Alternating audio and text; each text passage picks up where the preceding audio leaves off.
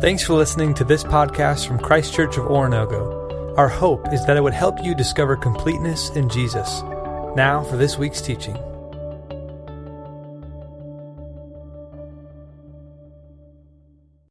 After this, the Lord appointed 72 others and sent them 2 by 2 ahead of him to every town and place where he was about to go.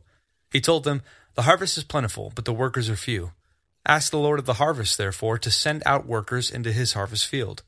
Go, I am sending you out like lambs among wolves. Do not take a purse or bag or sandals, and do not greet anyone on the road. When you enter a house, first say, 'Peace to this house.' If someone who promotes peace is there, your peace will rest on them. If not, it will return to you. Stay there, eating and drinking whatever they give you, for the worker deserves his wages. Do not move around from house to house. When you enter a town and are welcomed, eat what is offered to you. Heal the sick who are there, and tell them, 'The kingdom of God has come near to you.' But when you enter a town and are not welcomed, go into its streets and say, 'Even the dust of your town we wipe from our feet as a warning to you.' Yet be sure of this, the kingdom of God has come near. I tell you, it will be more bearable on that day for Sodom than for that town. Woe to you, Chorazin! Woe to you, Bethsaida! For if the miracles that were performed in you had been performed in Tyre and Sidon, they would have repented long ago, sitting in sackcloth and ashes. But it will be more bearable for Tyre and Sidon at the judgment than for you. And you, Capernaum, will you be lifted to the heavens? No, you will go down to Hades. Whoever listens to you listens to me. Whoever rejects you rejects me. But whoever rejects me rejects him who sent me." The 72 returned with joy and said, "Lord, even the demons submit to us in your name." And he replied, "I saw Satan fall like lightning from heaven. I have given you authority to trample on snakes and scorpions and to overcome all the power of the enemy. Nothing will harm you. However, do not rejoice that the spirits submit to you, but rejoice that your names are written in heaven." At that time, Jesus, full of joy through the Holy Spirit, said, "I praise you, Father, Lord of heaven and earth, because you have hidden these things from the wise and learned, and revealed them to little children. Yes, Father, for this is what you were pleased to do. All things have been committed to me by my Father. No one knows who the Son is, except the Father, and no one knows who the Father is, except the Son, and those to whom the Son chooses to reveal him." Then he turned to his disciples and said privately, "Blessed are the eyes that see what you see. For I tell you that many prophets and kings wanted to see what you see, but did not see it, and to hear what you hear, but did not hear it." Father God, we thank you for your word, and we pray today as we seek to open it up, that you would do just that, open up our eyes. I love that little moment there at the end when Jesus says that blessed, this strange word meaning, someone's done you good. And he's speaking about the fact that they could see and hear things that previous ages had looked forward to but had not been able to grasp. Help us to grasp these things, and not only to grasp them for our own selves, but also to take up our part in the mission that you have invited us into. We pray these things in Jesus' name and said amen. Open up your Bibles to Luke chapter 10. If they're not already so open, we're going to study this text today. Luke chapter 10, verses 1 to 24. Luke 10, the second half, has one of the more famous portions of the New Testament, a story called the Good Samaritan. We'll look at that in a couple of weeks. It doesn't come out of nowhere, though. It is preceded by this text, Luke 10, 1 to 24. So we're going to look and see and hear from God, from Jesus, through this text. Before we do, I want to play a little game with y'all. It's not a complicated game. You don't have to get up. It doesn't ask a lot of you. It does mean that you have to be able to count to 5. Can you count to 5? 1, 2, 3, 4, 5. Yes, 5 is high, 1 is low. So our scale is 1 to 5, and the game we're playing is, how awkward do you feel? Maybe like right now. No, but so how this works is, I want to ask you how awkward you feel talking about certain things. We'll go through a handful of categories, and then the way you respond, you can turn to a neighbor and tell them the answer. Also, though, I'd love for you to throw a hand up. You got to, 1, 2, 3, 4, or 5. 1 means, I don't feel awkward at all. Some of you are like, going to try to stick it to the man, and you're going to give me a 0, which is fine. That's okay. I can take a 0. 5 means I feel pretty awkward talking about this. So let's start with an easy one. Now, this doesn't apply to everybody in the room, but just imagine if it did, and those of you who it does, it will be easy for you especially. How awkward do you feel talking about your children or grandchildren? Again, 1 being not awkward at all, 5 being pretty awkward. Okay, 1 for the most part, okay? Mostly 1s, yeah. A little bit scattered. About 14 of you are participating. That's okay. Still love you. How awkward do you feel talking about your job, your work? Let me see that one. Also, often ones and twos. Yeah, some of you may have really strange jobs, so you put a 3 or something. Okay, how awkward do you feel talking about your political opinions? Throw that one up for me. Still some ones. I usually get more of a range. Yeah, a couple of 5s. How many of you have a friend like you hope their number is high here because, you'd wish they talk about it less, Yes, we understand. How about I'm going to pick 1 or 2. Let's go with hobbies. So if you like sports, maybe it's sports your favorite team. If you're into knitting, maybe it's knitting. If you're into bicycling, whatever. How awkward do you feel talking about a hobby of yours or an interest? Yeah, mostly 1s, 2s. Okay, here's where you probably know where we're headed, and I'm not trying to set you up. There's no gotcha moment here. But how awkward do you feel talking about Jesus to a non-believer? Let me see it. Quite a range. A handful of 1s, number of 3s, 4s, 2s, some 5s. Yeah, good. I expected that we would have this range.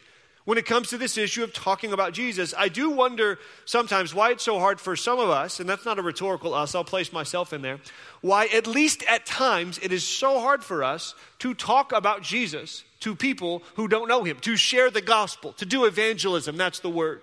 Evangelism is a word that means sharing the good report, telling the good news. You might see in the word evangelism, right in the middle there, you see the word angel.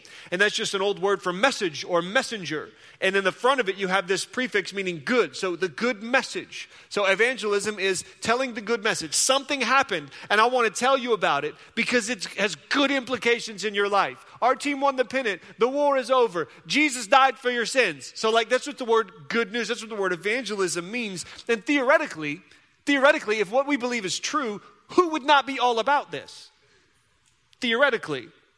Except in practice, and I don't know, how about you? I'd actually love to hear sometime your answer to this question. When is the last time you looked at someone you know and said, or someone you don't know and said, hey, can I tell you about Jesus? Can I tell you who I think Jesus is and what he's done for the world and what he's done for you? And I know, trust me, I know, this is strange in many ways in our world today. Talking about religion at all is dangerous, might not be too strong a word. Now, the idea that one faith is the true faith, that one group of people have somehow either discovered or it's been revealed to them the truth that everybody else should believe is not exactly a popular idea. I've actually seen on multiple occasions in various, articles and pieces I've read, I've seen the phrase, those immoral Christians, used non-ironically. And they're not talking about hypocrites. It's not like those who say they're Jesus followers but don't live up to it. No, full on, committed, practicing, we believe what the Bible says and we're trying to live it out, described as inherently immoral. And I don't even know if the person was trying to be mean. This is just what they believe. That on account of what we believe is true and what we think we're supposed to do, this is the perception that some people have of us. Now, part of the problem of this, granted, part of the problem of this is we live in a fallen world, and the natural condition of the fallen mind is one of spiritual blindness. You know what I mean? People just can't, without help from God, see the truth about who he is. So we get that at some level. At the same time, though, let's not just point the finger outward. Let's acknowledge that some of this is on us. Some of the strangeness, some of the lack of appreciation for our message might be on some Christians some of the time, maybe a little bit. And there are all sorts of ways we've seen this done. People practice evangelism in ways that are questionable. People talk about their faith in ways that sometimes seems to do more harm than good. Now, I don't want to pick on easy examples. We could all multiply easy examples, but I do, and I want to be very careful because I'm not disparaging. I'm not even casting a negative judgment. I genuinely don't know what to think about it. But every time after church on a Sunday afternoon when I drive through Madison and MacArthur, that intersection, there's a group of gentlemen who are there, and they have signs that have Bible verses, and they're kind of hollering out to the people who are driving by. And again, they don't seem mean. I'm actually regularly impressed with their voice projection. You know what I mean? Here I am just waiting at the light, and it's the Bible said, and I'm thinking, my windows are rolled up. How can I hear you? So I kind of find that part impressive, and I've never yet stopped and said, hey, how's this going? What's the philosophy? What kind of fruit do you see? Maybe this works fine. I don't know, but I wrestle with it. And more to the point, we could all share examples of ways people try to share the gospel that isn't fine, that doesn't need to be wrestled with because it shouldn't be done. Now, I don't want to make fun of what we all agree is done, but you get the point. And if these things make you squirm a little bit, I'm with you. They make me squirm a little bit too. I don't really think that's best. Like, I don't want to do that, but I don't want to do nothing either.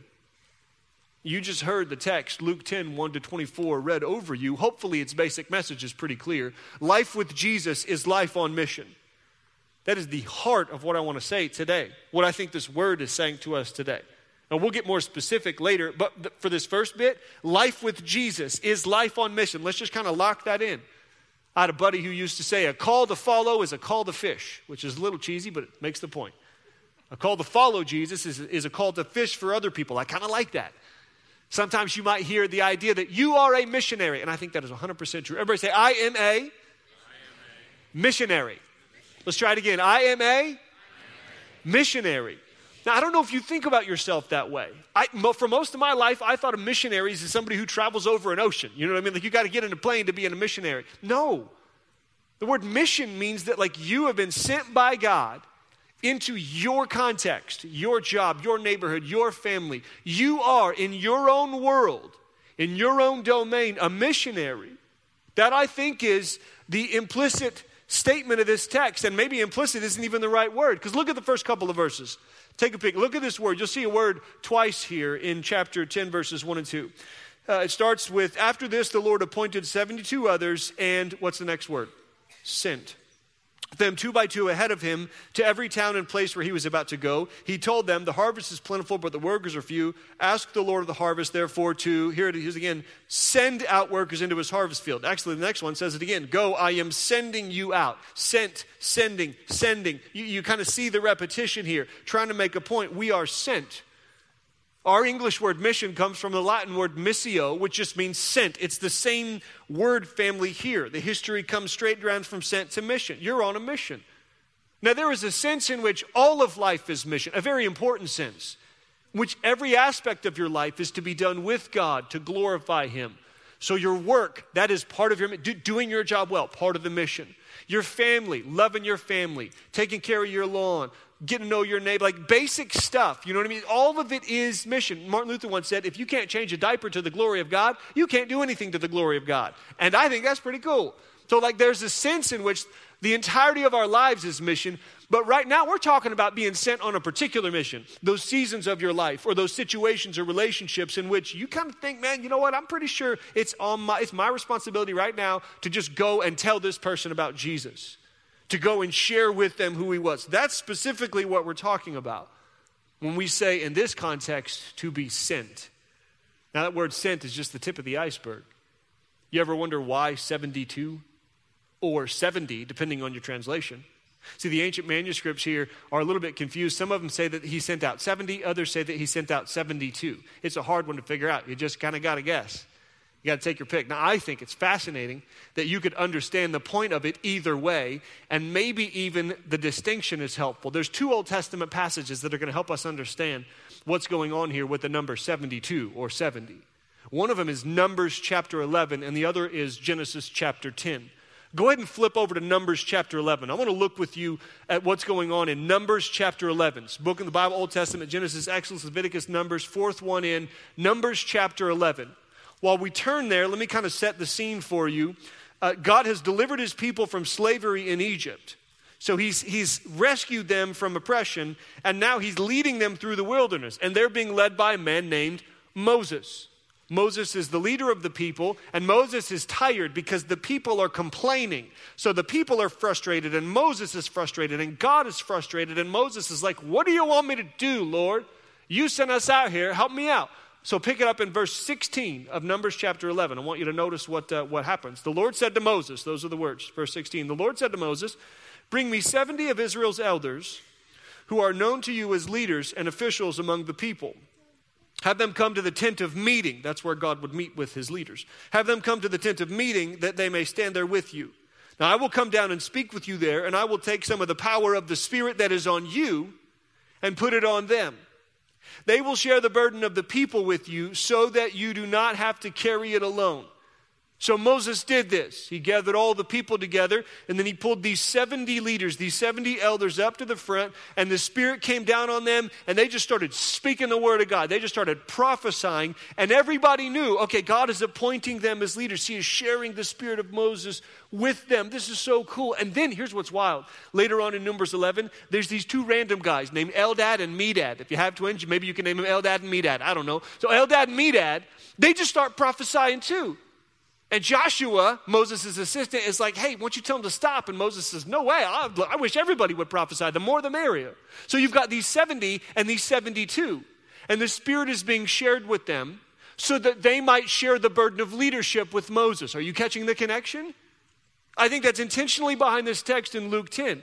And part of the point is Jesus is sharing his Spirit with his people so that they might share in the mission that God has sent him to accomplish. To what end or purpose? Well, that's where Genesis 10 comes in. Genesis 10 follows the Noah and the flood story. So in this story, God destroys the world, starts over, starts fresh. Genesis chapter 10 is a list of all the nations in the world at the time. 70 nations, unless you read some versions that have, no joke, 72. And the point here is, what is this mission to which we've been called? To take the good news of Jesus to all the nations. I think this is so cool. These layers of meaning that are wrapped up right here in Luke chapter 10. So I think what we have here is a clear statement that we've been invited by God and sent to continue Jesus' mission in taking the gospel to the ends of the world.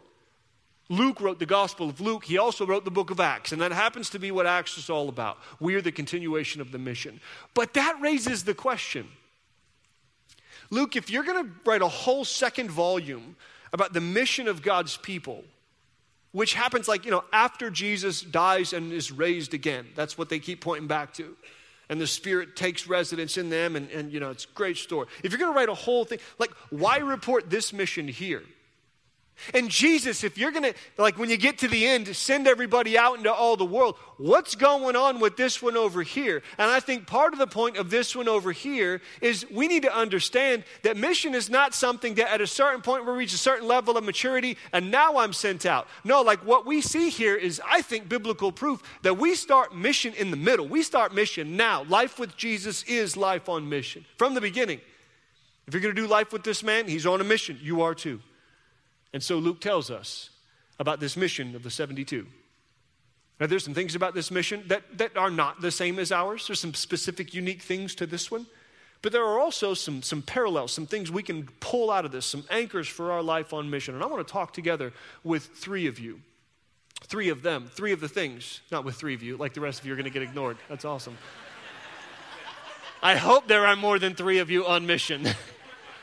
I will say, though, I don't know what the number is. I will say the rest of what we're going to talk about, it won't necessarily connect if you're not living on mission with Jesus.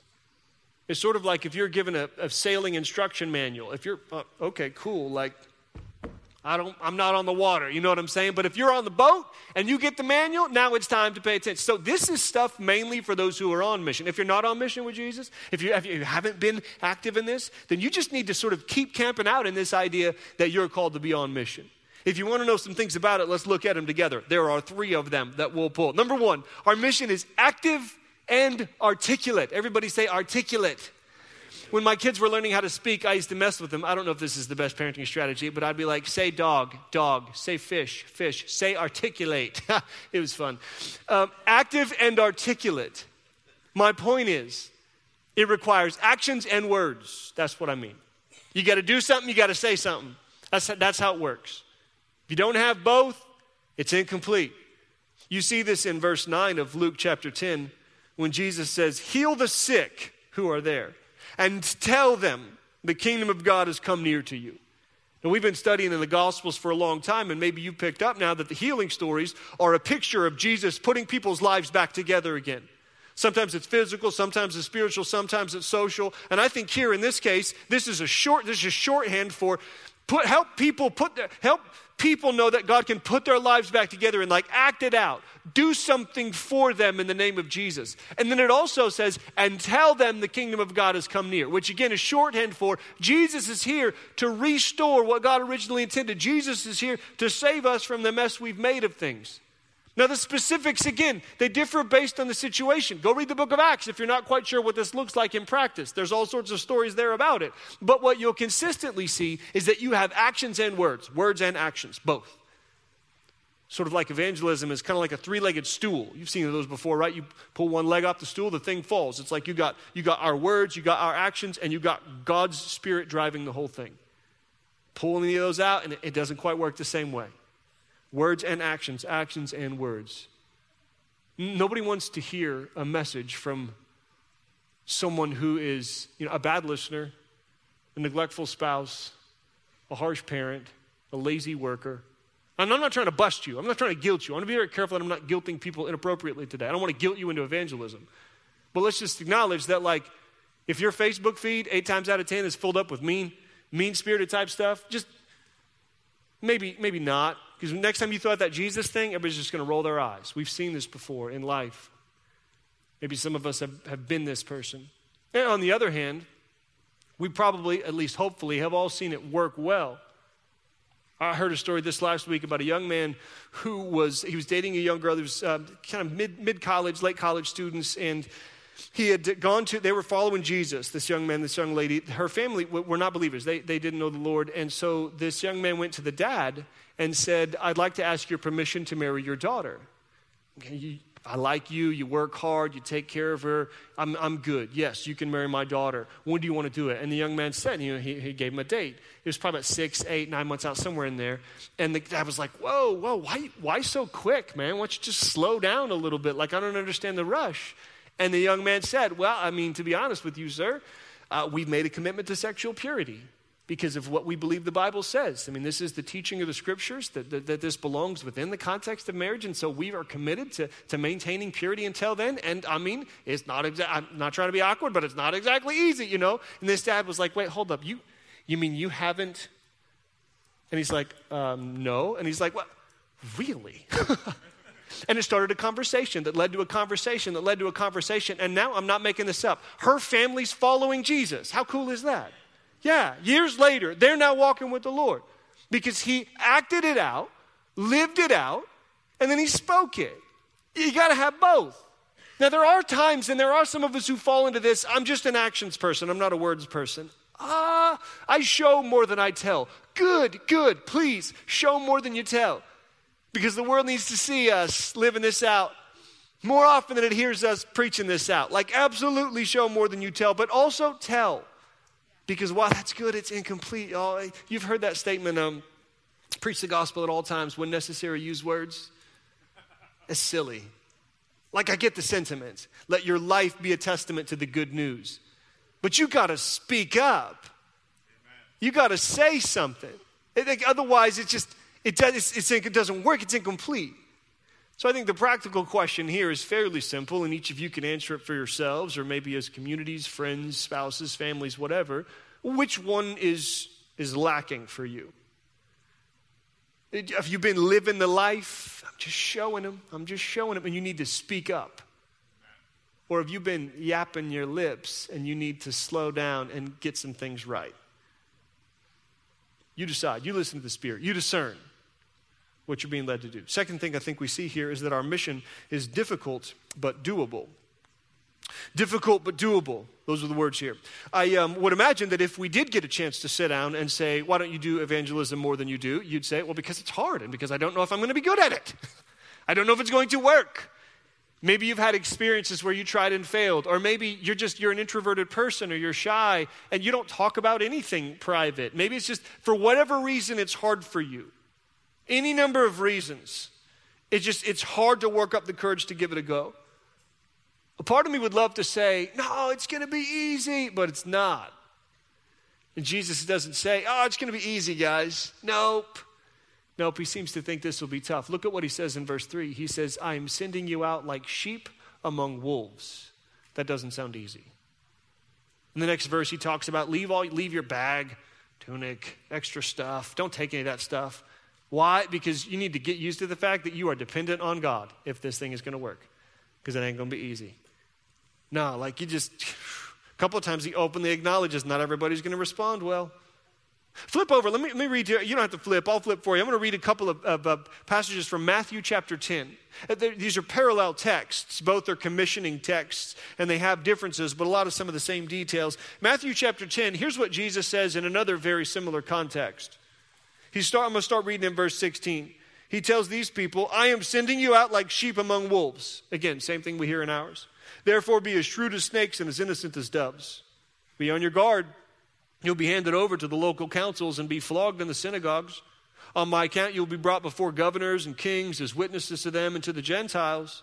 Jump down ahead a little bit, verse 21. Brother will betray brother to death, and a father his child.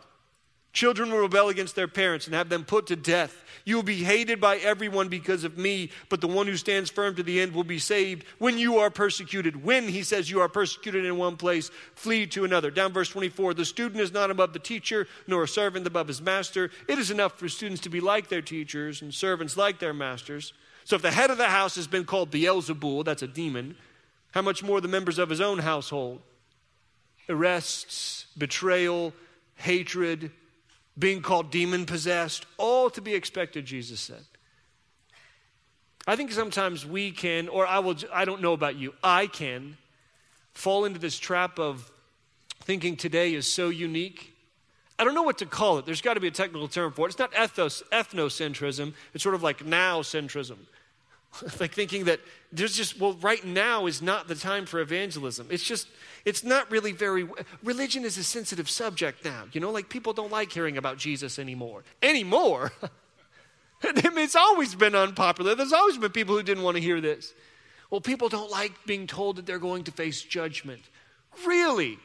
Like in past days, people were like, oh, what? So like if I continue along this path, I'm going to be judged by God? Like, thank you for saying that. I'm not interested at all. Like, I'm out. Like, no thanks. But man, thank you for the kind gesture of affection. I just really appreciate the word. No, like, you're always going to have people rejecting you. It was always going to be like this. Jesus assumes this from top to bottom. You say to him, it's uncomfortable to start a conversation about you. He says to you, I know. You say to him, it's hard to answer some of the questions that are going to come my way. He says to you, I know. Okay, you can do hard things. You said to him, I'm not ready yet. He says to you, remember, you're studying Luke chapter 10, not Luke chapter 24. And here again, I think is part of the point of this. You're not ready, neither were they. They didn't even know the whole message. They didn't even have the Holy Spirit inside of them yet. They weren't equipped, and yet he sent them out. In part, I think, so that we will recognize we have similarly been sent. Did you see at the end of this text when he's like, I praise you, God, that you have hidden these things from the wise and learned and revealed them to little children, revealed them to babes? If that's a compliment, it's kind of a backhanded one. I thank you, God, that you use people who don't have it all together, who don't have all the answers, who other people might look at and say, no, that's not going to work. And this only makes sense if the success of this mission does not depend on the perfection of the missionaries. That's good news. Difficult but doable. Speaking of success, let me give you the third and final one. Our mission is secondary yet serious. Secondary yet serious. I'm not perfectly pleased with the wording. I'm just trying to keep it tight. So in an effort to be clear, let me explain what I mean. What I mean is the success of your mission is secondary. You should prioritize your own relationship with the Lord, like celebrate that more than anything. But at the same time, there's an urgency to it. I'm thinking about what happens at the end of this text.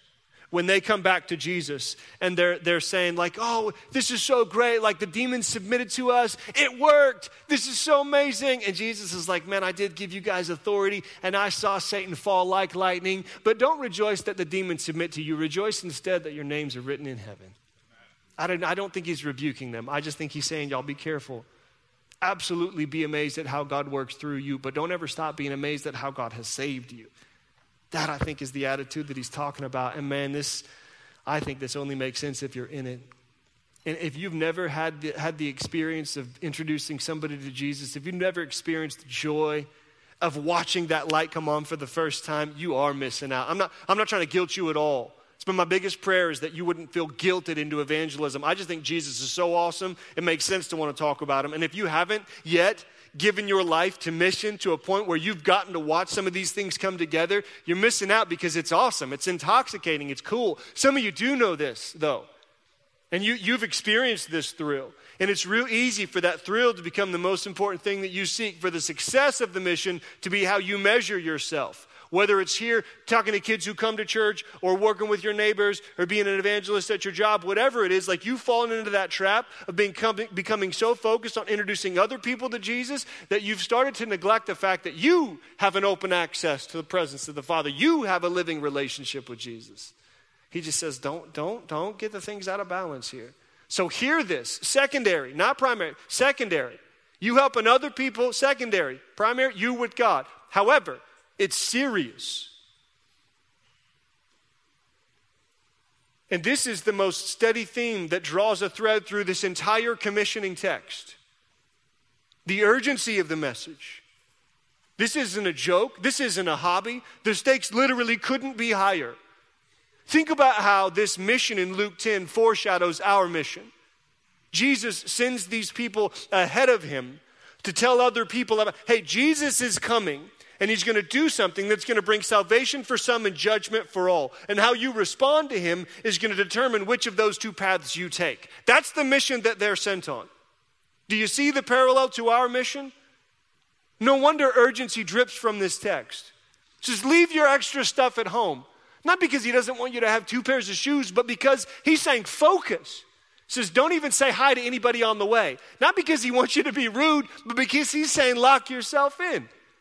He said when you get there and you get into a house and you find a place to stay, just stay in one place. Don't be moving around a bunch. A bit of context here. In the ancient world, hospitality was pretty ritualized, like some cultures in our world. And if you moved into a place in a mission like this, you'd take whatever bed was offered you, but then it's like, well, I'm sleeping on the couch here, and these people offered me a bed here, and there's a status thing to it at some level. You're moving up a little bit. There's also a comfort thing to it. It's just a little bit more space over there. Then you could tell yourself, man, those conditions are a little bit more beneficial for a ministry. Those are going to be a little bit more helpful for what we're trying to do. And Jesus just says, stop it with the game. Just find a place, lay down your head when it's time to go to sleep, and get back up and get to work when it's time to get to work.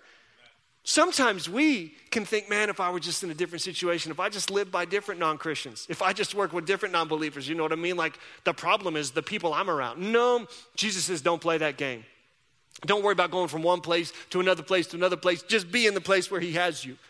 He says, when you leave and it doesn't work, shake the dust off your feet.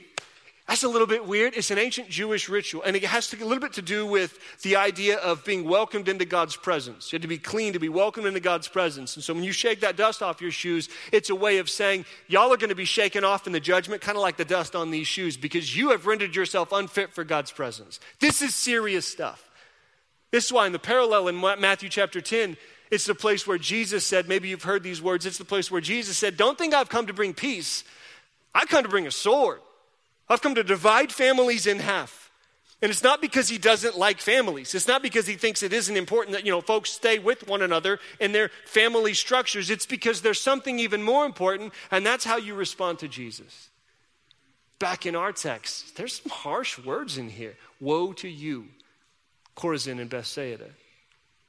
Woe to you. You will go down to Hades. And then he says that part where he's like, even though we're not Jesus, we carry the authority of Jesus. And if they say no to us, when we clearly present the word, it is them saying no to him.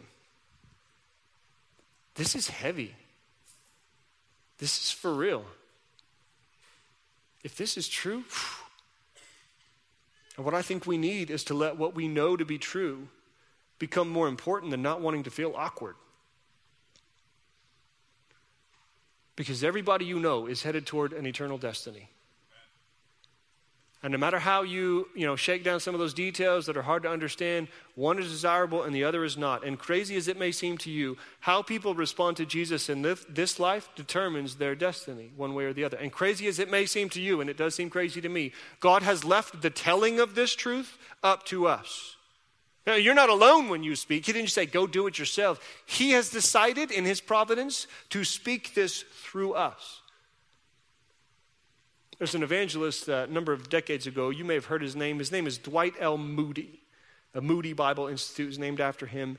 And he was committed to just everybody who knew. Want to make sure they hear about Jesus. Small groups, large groups, I don't care. All groups, go. And there was a lot of criticisms of some of his methods, and people didn't like the way he'd do things. And there was this one time he was at a rally, and he finished, and then afterwards he was talking to people, and this lady came up to him, and she said, Mr. Moody, I don't care for your methods very much.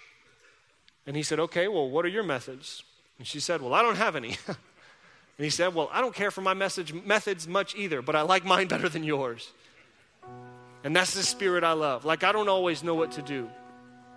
And that's not rhetorical. Again, I don't always know what to do in these situations. And often I say a prayer. And that's not nothing. But there's a time to do more. There's a time to speak up. There's a time to say something. And somebody I once knew said that, most of what we get to do in this life, we'll get to do throughout all eternity. We'll get to worship.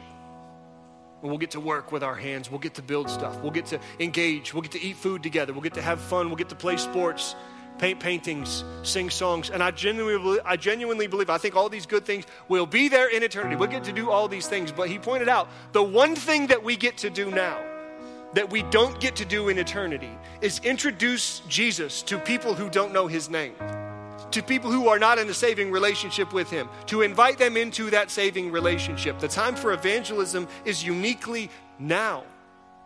And to use Jesus' words, the harvest is still plentiful. Let's make the workers a bit less few. Father God, send us out with power because we need it, with courage because we need it, with wisdom because we need it, with words because we're not going to say them perfectly. Lead us well, Lord. We ask this in Jesus' name. Amen. Thanks again for checking out this podcast. We hope this teaching helped you to discover completeness in Jesus and encourages you to help others do the same. For more resources or to learn about Christ Church in general, visit us online at cco.church.